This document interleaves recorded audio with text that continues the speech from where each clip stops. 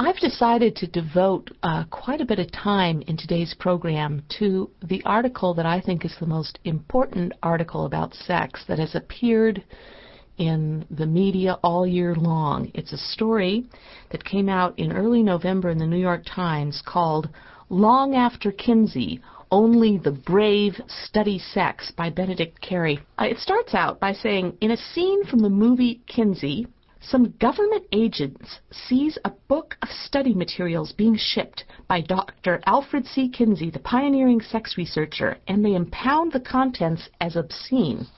This scene portrays a time in American history, the 1940s and 50s, when marital relations were rarely discussed, and frank reporting about sex was greeted with a collective anxiety verging on horror.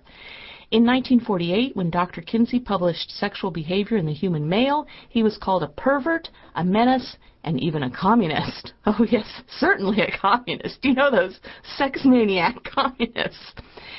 Well, much has changed in the years since then, but scientists have said one thing has remained constant: Americans' ambivalence about the scientific study of sexuality. Decades after the sexual revolution, sex researchers in the United States still operate in a kind of scientific underground, fearing suppression or public censure. In a culture awash in sex talk and advice in magazines and movies, daytime TV, the researchers present their findings in coded language, knowing that at any time they, like Dr. Kinsey, could be held up as a public threat. And I want to interrupt and say, you can't emphasize this enough. No one is going to run over to the record companies with whoever the latest Pop-Tart is who's about to be presented on MTV and tell her to put on more clothes. No one is going to go over to the Victoria's Secret catalog and tell them that they're being too racy. No one is going to do anything about Hollywood. No one is going to do anything about the giant merchandising titillation factory in which sexual allure and the hope that someday you could be sexy is flogged and flogged and flogged. No one is going to do one rat's ass thing to stop that. They'll talk about it, but no one's going to do anything about it.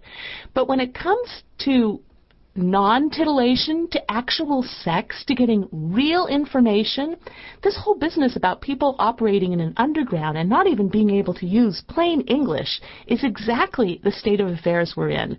We are drowning in fake bullshit titillation, and we have zero